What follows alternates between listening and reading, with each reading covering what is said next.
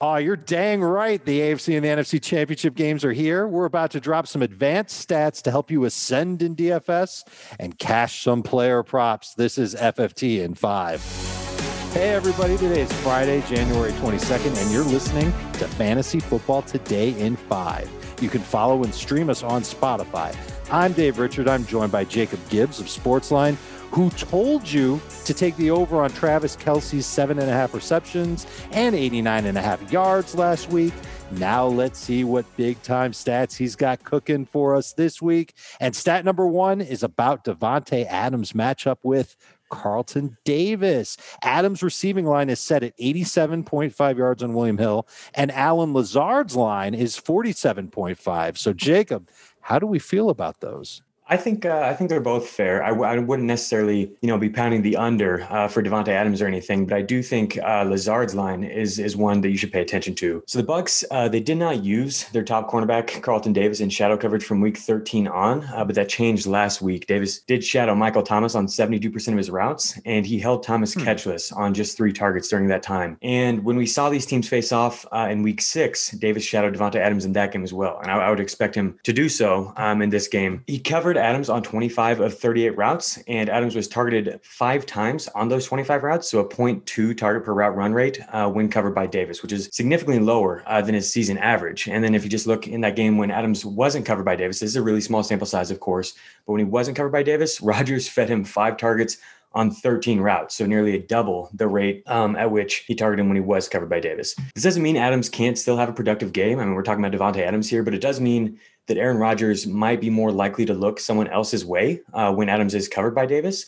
And that brings us to Lazard. Lazard's 2020 was slowed a little bit by the midseason injury, but last week was the healthiest we've seen him in quite some time. He played 86% of the snaps. He ran a route on 88% of Rodgers' dropbacks. And now he has a setup here where Adams is potentially going to have to deal with shadow coverage. And the matchup from the slot for Lazard is by far the easiest individual cornerback assignment that any of the Packers are going to have to face. So he's going to line up against Sean Murphy-Bunting, who covers the slot for Tampa, and PFF has his coverage grade rated at 55.3, which is the lowest among qualified cornerbacks on active playoff teams. Only Buffalo's Taron Johnson allowed a higher catch rate, but we're going to talk about him in our next stat.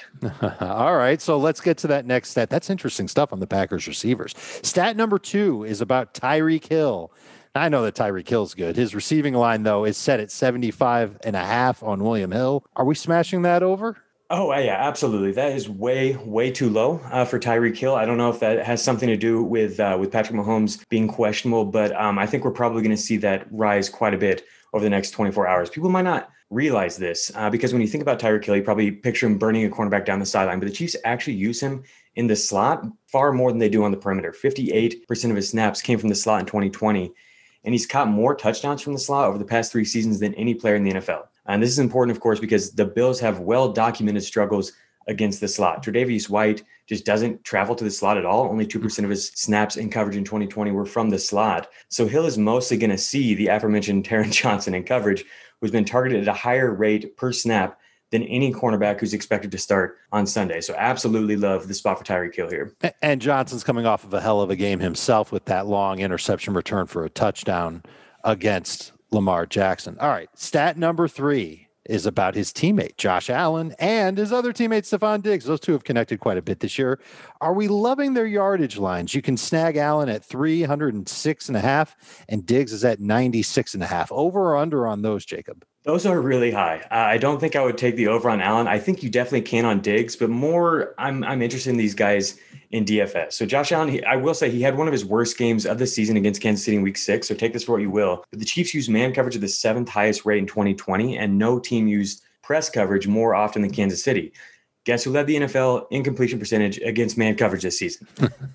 Josh Allen. Nobody would have expected that because he had a 50% completion rate in 2018 and 19 against man coverage. That was all the way up to a league high 68% in 2020. Pretty crazy improvement from Josh Allen. The player I expect to benefit the most from Kansas City's defensive philosophy here is Stephon Diggs. He led the NFL in yards versus man coverage and in yards versus press coverage in 2020.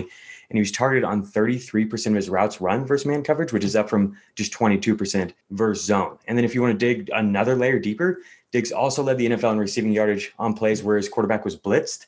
Allen targeted Diggs on 24.7% of his routes when not blitzed, which rose to 29.4% when blitzed. So with Buffalo facing a Chiefs defense that blitzes the 8th highest rate in the NFL, plays a ton of man and press coverage, I think we're going to see Allen lean heavily on his top wideout here.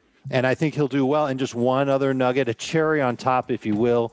All 9 of Stephon Diggs' touchdowns this year have come against man coverage. That's a fact. I double-checked it myself with the film. I couldn't believe when I saw it, but it's true. Jacob, thank you so much. And thank you for listening to Fantasy Football Today in 5, your audio outlet for fantasy news and advice in 5 minutes or fewer.